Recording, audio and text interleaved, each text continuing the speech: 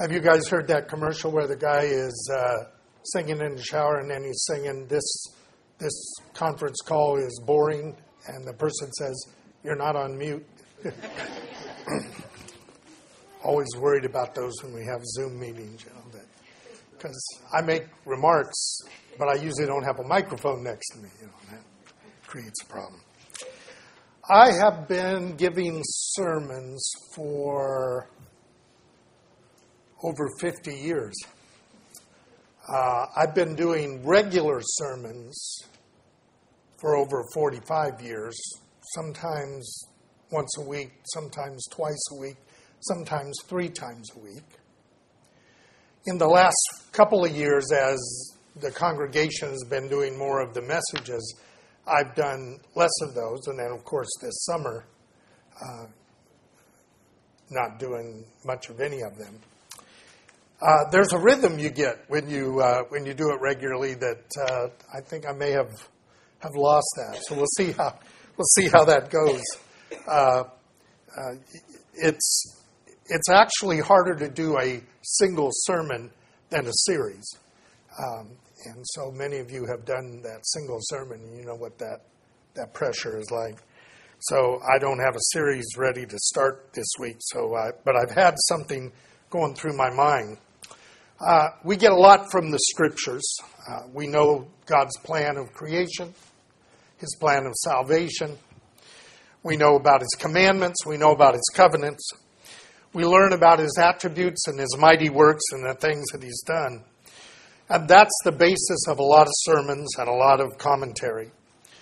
Beyond that, though, there are concepts found in the Scriptures, often found in phrases like the fear of the Lord or the day of the Lord, that are somehow being altered by modern translations, trying to be clear. Sometimes to be clear, you oversimplify.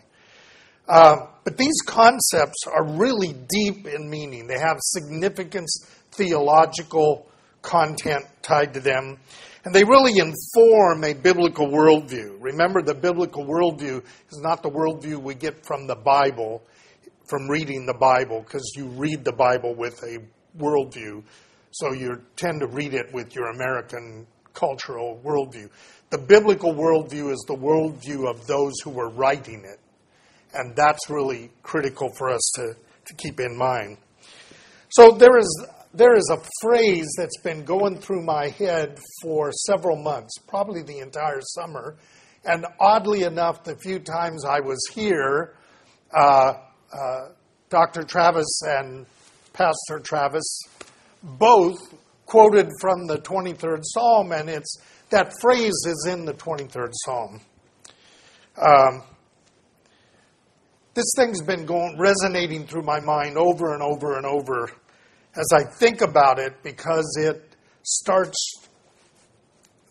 deconstructing some of my American worldview that I read the Scriptures with. So I'd like you to turn to Psalm 23. Won't stay there long. We're just going to look at verse 3. Psalm 23, verse 3 says,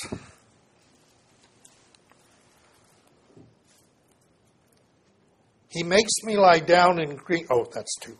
He restores my soul. He guides me in the paths of righteousness for His name's sake. The thing that's been echoing through my head is for His name's sake.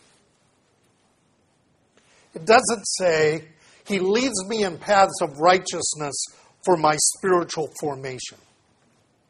He leads me in paths of righteousness for my transformation.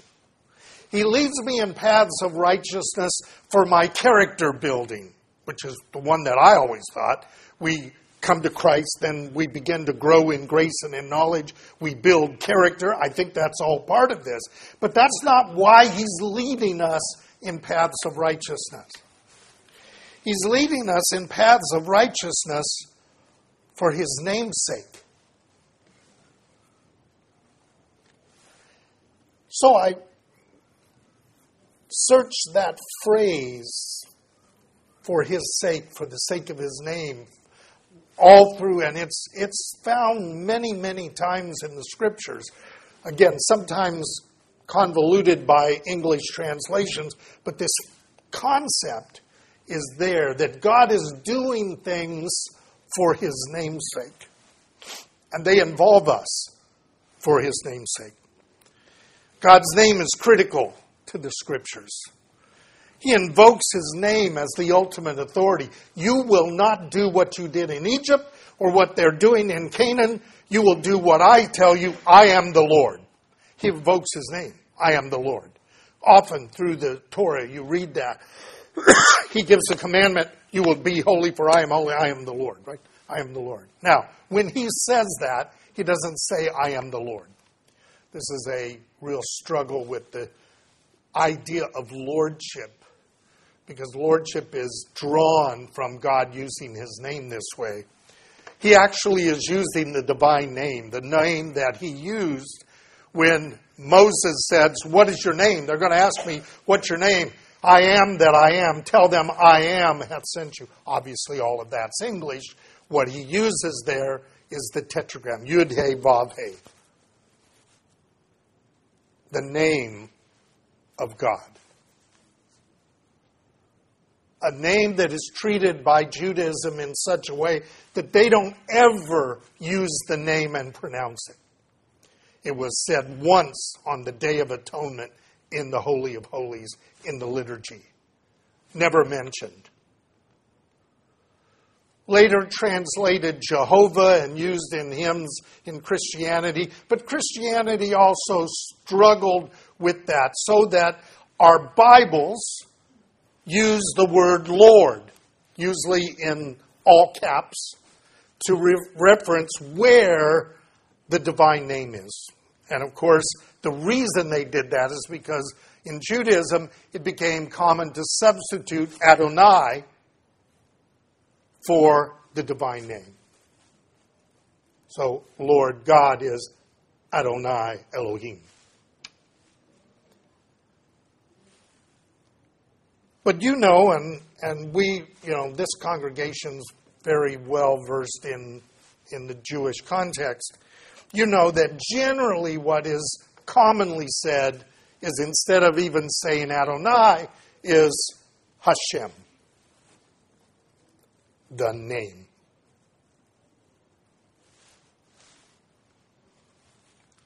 For His name's sake.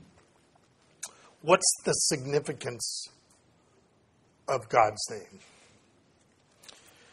Well, I'd like you to turn with me quickly to Proverbs 2. We're going to do a little bit of a Bible drill here today. My struggle is I could turn this into a series very easily, and I didn't want to do that because I'm still pondering the content. I don't want to do a series until I've lived it for a couple of years before I get there.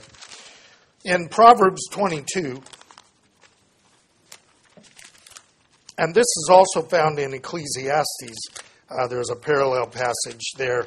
It says, a good name is to be more desired than great wealth.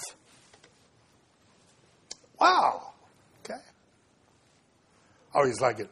So, what's your name? They say the names. Oh, that's a nice name.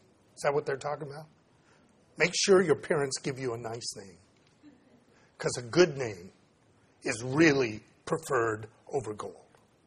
It's not talking about the name. It's talking about the reputation. The name addresses the character of what is being named. God's name is Kadosh. It is holy. God's name is righteous. God's name is merciful. God's name is all of these attributes. It's His reputation that is tied to His name. If you have a bad reputation, your name is mud, right? If you have a good reputation and somebody invokes your name, they think of that good reputation. So a good name is important and of great value. So God leads us in paths of righteousness for the sake of His reputation. That's what I've been thinking about. Even this is not about me. It's not about my reputation because I'm doing good. It's about God's reputation because I'm manifesting His grace and favor in me to struggle towards holiness and righteousness. His name is associated with all that He does. And He does these things for His name's sake, that His name and His character may be known among the angels and among human beings, those He created to bear His image. So, God's reputation is related to His activities and His relationship with His people, Israel, and those of us from the nations. Remember, the God that we serve is the God who made the heavens and the earth. He's the God of Abraham, Isaac, and Jacob. It's not just this. We're not fighting polytheism much anymore. So when somebody says, "Do you believe in God?" We've got this kind of generic God that everybody thinks of. I try to avoid that as much as possible. Had a guy on a plane once say to me, I saw my Bible in my case, and he says, "You a Christian?" I said, "Yeah." He says, "I don't believe in God." I said, "Oh, Neptune? Me neither." And he goes, "What? I don't believe in Neptune. Are you kidding me? Adonis? I don't believe these things." "Oh, you don't believe in that God. What do you know about him?" Most people don't know much about him. There's just this believe in God, don't believe in God kind of thing that happens. But God's name is about His character and about who He is, His identity. So God's character is demonstrated by His people walking in His paths of righteousness and holiness for the sake of His reputation. Turn with me to Deuteronomy chapter 4.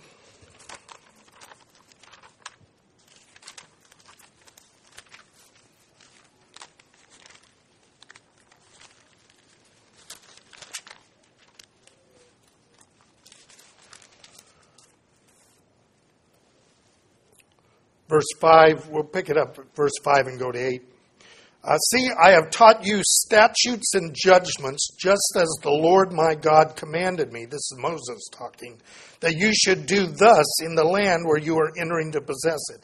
So keep and do them, for that is your wisdom and your understanding in the sight of the peoples, who will hear all these statutes and say, 'Surely this great nation is a wise and understanding people.' For what great nation is there that has a God so near to it as the Lord our God whenever we call on Him? Or what great nation is there that has statutes and judgments as righteous as this whole law, which I am setting before you today?" God intended, remember, God created one nation, only one, where God deliberately established the culture. All the nations were formed at Babel. He just scattered us out there, and we've been on our own ever since. Paul describes that without hope and without God in the world. But Israel, he said, you're not going to act like them. You're going to act the way I tell you. And you will be a light to the nations. They're part of special revelation in showing what God's like. And God said, when you live this way, when you act this way, they will see my wisdom and my glory and my attributes. And they will say, there's no nation like this. There's no God like this.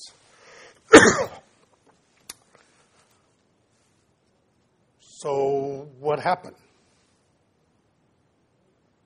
I mean, I think God's still doing that with us. But the message is not getting through. Well, in part, it's our fault. So turn with me to Romans chapter 2. And we'll pick up where Paul starts talking about this very thing.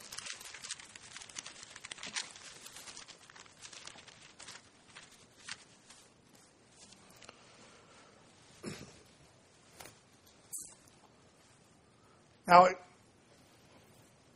the Jews use, the word Jew comes from the term Judah, Judeans, but the people of God are called Israel because that's the name that Israel was given, struggling with God and with man. And El in Israel refers to God. Those terms are connected at the time Paul is writing. They are somewhat treated differently after that in history. So he can use these things interchangeable. So he says, if you bear the name Jew and rely upon the law and boast in God. In other words, you're identified with the God of Israel as the Israel of God. And you know his will, and you approve of the things that are essential, being instructed out of the law, and you're confident that you are a guide to the blind, a light to those who are in darkness. That's what the purpose of that was. A corrector of the foolish, teacher of the immature, having in the law the embodiment of knowledge and of the truth. You therefore who teach another, do you not teach yourself? You who preach that one should not steal, do you steal?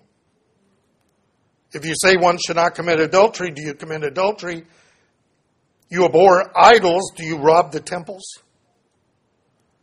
You boast in the law, but through breaking the law you dishonor God, because the name of God is blasphemed among the Gentiles because of you, just as it is written. Notice, he says this is written. Paul's quoting an issue with Israel. Israel couldn't do it. God said, here's the commandments. Put them on your heart. Well, they put them on their hands, and they put them on their heads, and they put them on their walls. Told them to do that too. But he said, these are going to be on your heart. But they have human hearts. We have human hearts. The human heart seems to be hard with regard to truth and the commandments of God. Sometimes we can perform it a little bit externally, but the inner man is struggling with those things. And so what happened is Israel couldn't do it. God removed them from the land, scattered them among the nations, and the people then didn't see in them the glory of God for his name's sake. What they saw was, these guys are just like us. That God is nothing. Where am I getting at? Where Paul got that. Ezekiel chapter 36.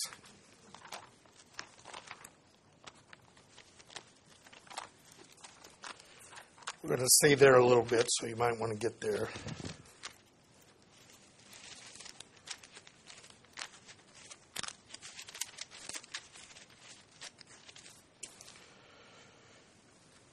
In Ezekiel 36, God speaks to Jerusalem. Remember, Israel and the Promised Land are directly connected. It's a holy God, a holy people, and a holy land. That's the message of the Bible. So he says, prophesy concerning the land of Israel, and say to the mountains, to the hills, the ravines, and the valleys, thus says the Lord God, behold, I have spoken in my jealousy and in my wrath, because you have endured the insults of the nations. Israel and Jerusalem is still treated with insult by the peoples of the world. Therefore, thus says the Lord, I have sworn that surely the nations which are around you will themselves endure their insults. But you, mountains of Israel, you will put forth branches and bear your fruit for my people Israel, for they will soon come. And behold, I am with you, and I will turn to you, and you will be cultivated and sown. I will multiply men on you at the house of Israel, all of it. All Israel will be saved, Paul talks about. And the cities will be inhabited, and the waste places will be rebuilt. I will multiply on you man and beast. They will increase and be fruitful. I will cause you to be inhabited as you were formerly, and I will treat you better than at the first. Thus you will know that I am the Lord. I will cause men, my people Israel, to walk on you and possess you, and that you will become their inheritance and never again be bereaved of children. Thus says the Lord God, because they say to you, you are a devourer of men, and you have bereaved your nation of children, you will no longer devour men or be a nation of bereaved your nation of children, declares the Lord. I will not let you hear insults from the nations anymore, nor will you bear disgrace from the people any longer, nor will you cause your nation to stumble any longer, declares the Lord. Then the word of the Lord said, Son of man, when the house of Israel was living in their own land, they defiled it by their ways and their deeds. And their way before me was like the uncleanness of a woman in her impurity. And I poured out my wrath on them for the blood which they had shed on the land, and because they had defiled it with idols. I scattered them among the nations, and they were dispersed throughout the lands. According to their ways and their deeds I judged them. When they came to the nations where they went, they profaned my name. That's what Paul's talking about. The Gentiles blaspheme the name. It was said of them, these are the people of the Lord. They have come out of the land. But I had concern for my holy name, which the house of Israel had profaned among the nations where they were. God's reputation is on the line. He made promises to Abraham. He made promises that he would bring this all about. And people look at it and say, I don't see the promises. Well, the promises requires a change in us that will ultimately be part of the resurrection. But it has begun in that we have been born again and we are progressing in sanctification towards that resurrection. Not perfectly, but our mind and our focus needs to be on that. So that picks up at verse 22. Therefore say to the house of Israel, thus says the Lord God, it is not for your sake, O house of Israel, that I am about to act, but for my holy name, which you have profaned among the nations where you went. I will vindicate the holiness of my great name, which has been profaned among the nations, which you have profaned in their midst. The nations will know that I am the Lord, declares the Lord God, when I prove myself holy among you in their sight. I will take you from the nations, gather you from the lands, and bring you into your own land. I will sprinkle clean water on you, and you will be clean. I will cleanse you from all your filthiness and your idols. Moreover, I will give you a new heart and put a new spirit within you. That's Jeremiah 31:31. And I will remove the heart of stone from your flesh and give you a heart of flesh. I will put my spirit within you and cause you to walk in my statutes. And you will be careful to observe my ordinances. You will live in the land that I gave you for your forefathers. So you will be my people, and I will be your God. I will save you from all your uncleanness. I will call for the grain and multiply it. I will not bring a famine on you. I will multiply the fruit of the tree, the produce of the field. You will not receive again the disgrace of famine among the nations. Then you will remember your evil ways and your deeds that were not good, and you will loathe yourselves in your own sight for the iniquities and your abominations. I am not doing this for your sake, declares the Lord. Let it be known to you. Be ashamed and be confounded for your ways, O house of Israel. Thus says the Lord, on the day I cleanse you from all your iniquities, I will cause your cities to be inhabited, and the waste places will be rebuilt. The desolate land will be cultivated instead of being a desolation sight of everyone who passes by. They will say, the desolate land has become like the Garden of Eden, and the waste, desolate, ruined cities are fortified and inhabited. Then the nations that are left around you will know that I am the Lord, and I have rebuilt the ruined places and planted them which was desolate. I, the Lord, have spoken, will do it. I will also let the house of Israel... Oh, I don't need to go on there. Now, there's a danger here. Really easy to say, well, boy, Israel's really bad. You know anything about the history of the church? We're the same flesh. We're the same problem. We are a mess. We should not be going around bragging. We should rejoice in the Lord. We shouldn't be bragging about our righteousness. Because our righteousness doesn't cut it either way. He is leading us in that direction because He wants us to walk in His ways. But we await the time when the Lord will ultimately bring that about. Now, there's always a remnant in Israel and among the nations that seek the Lord. And if the Spirit of God and God's Word prompts you and draws you to it, instead of being disgusted by the Word, but led to the Word, then that is the Spirit of God in you bringing about this desire to walk in His ways. But then when you look in the mirror, you're not walking in His ways. So, what's our attitude now? Can't live in the future when it's all done. I don't want to live in the past where I'm just waiting for it to happen. Psalm 25 gives us an answer.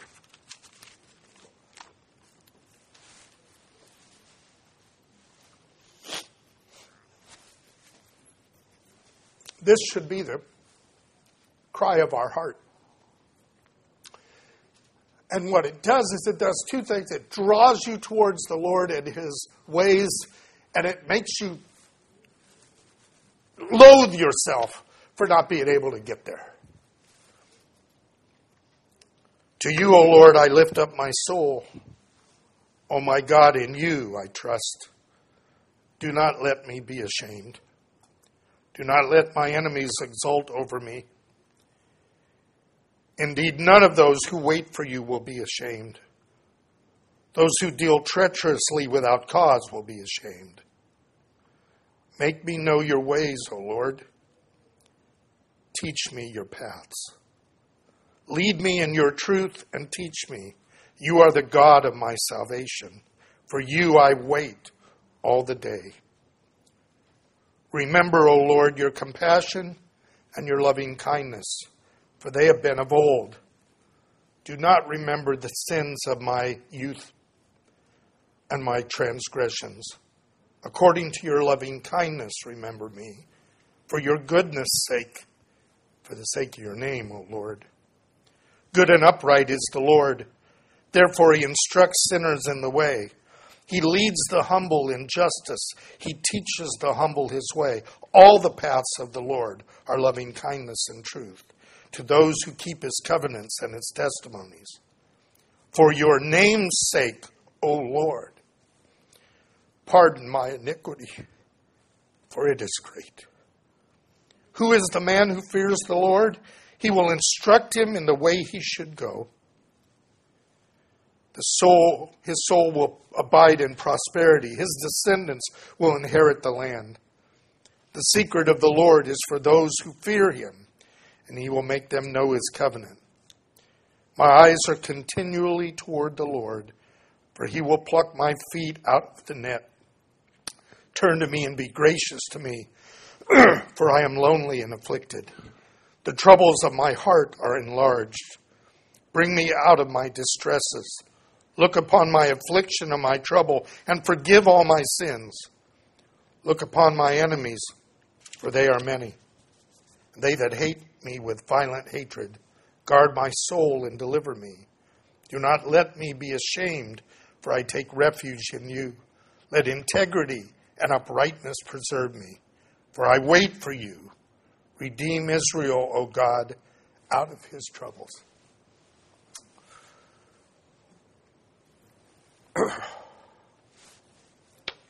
We bear the name. Been a while since I've done. We bear the name Christian. We bear the name of the Messiah of Israel. Those Gentiles were first called Christians in Antioch, according to Acts 11. And Paul talks to us in Philippians about God working in us. I want you to look at this because I think this prayer and this knowledge of what God's doing in us in Philippians is really important.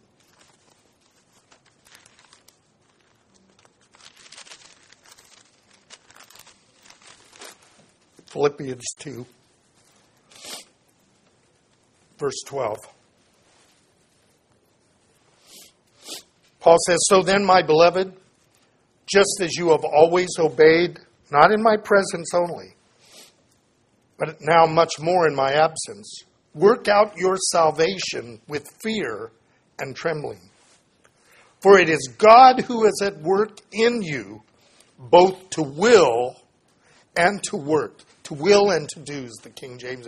To make you willing and to empower you to do of his good pleasure. It's impossible to please God without faith, and the obedience comes out of that faith. So he says, "Do all things without grumbling or disputing, so that you will prove yourselves to be blameless and innocent, children of God above reproach, in the midst of a crooked and perverse generation, among whom you appear as lights in the world, holding fast the word of life, so that in the day of Christ I will have reason to glory, because I did not run in vain, nor have toiled in vain."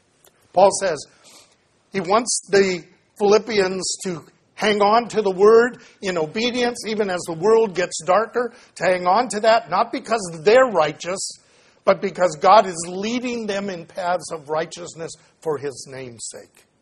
That people will, at the day of Christ, after having ridiculed us for living that way, they will have to confess that God was among us all the time.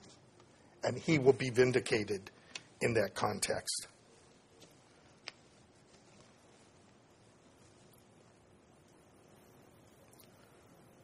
The struggle against the world and the flesh continues. We do not get better and better as we wobble through there, but we struggle to be more and more faithful in that context. When we walk in his ways, others see his wisdom and his power in us. And when we have sinned and repent and seek his forgiveness, we also show his grace and mercy. It's important that we show that. We only show people that once I came to Jesus, I've lived perfect, which isn't true. We give them a false testimony. But I am struggling to work out my salvation in fear. We bear his name, and if we consider that, I think we won't grow weary in well-doing. So the call to obedience is not a call to work salvation. Salvation is by grace through faith. But having received his grace, he calls us to obedience for his name's sake. I have 2 more verses. I'm watching my time. 1 Peter.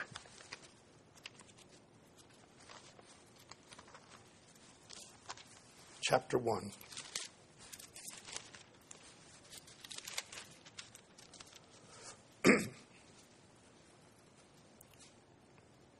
Therefore, prepare your minds for action.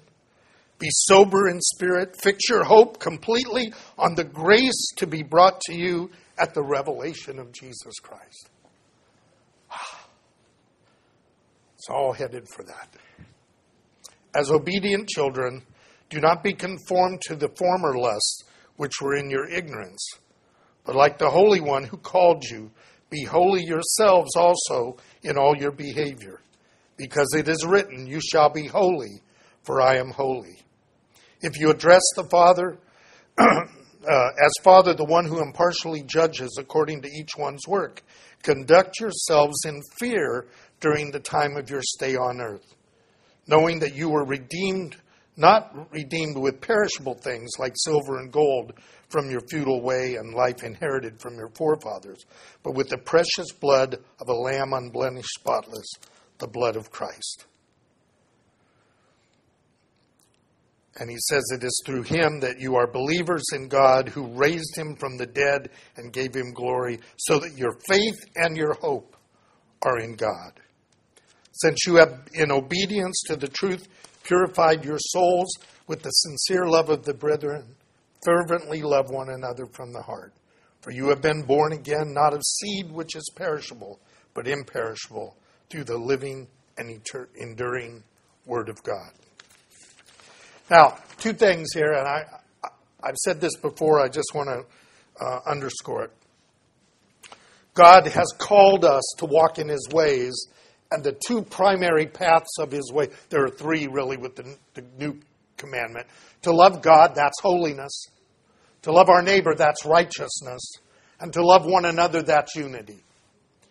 He's called us to do that so that his reputation would be understood. I'm convinced that we have to be both holy and good. If we're holy and not good, we're identified with God, but we don't act good, then we fall into the same trap that Israel fell in and the churches fall in, where we claim to be holy and connected to God, but they see that we're just as unrighteous as they are, and God gets the blame. If we're good, but we keep our mouths shut about our faith and trust in God, we get the credit for our good, and God does not get glorified. That's why Jesus said, and it was read earlier, so I'm not going to have you turn again. Jesus said, "You are the light of the world."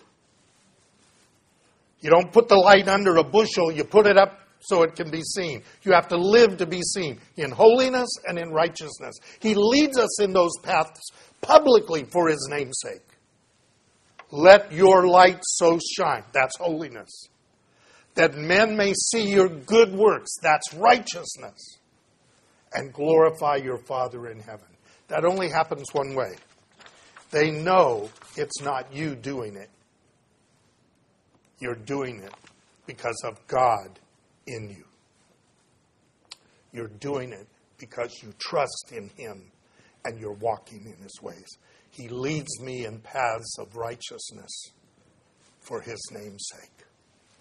I always thought that I needed to struggle to be better as a believer. But I thought it was for my reputation. It's not for my reputation. It's for his reputation. Let's pray. Father, for your name's sake, forgive us as we confess our sins. For your name's sake, Lord, cause us to be willing to follow you and to trust you. For your name's sake, Lord, energize us to be obedient to you, even in difficult times. Let us sanctify you, Lord, in our heart and be ready always to give an answer for the hope that dwells in us, not because we've spoken of that hope, but because we live it. Lead us in paths of righteousness for the sake of thy great and holy name, Lord. We ask it in the name of Jesus. Amen.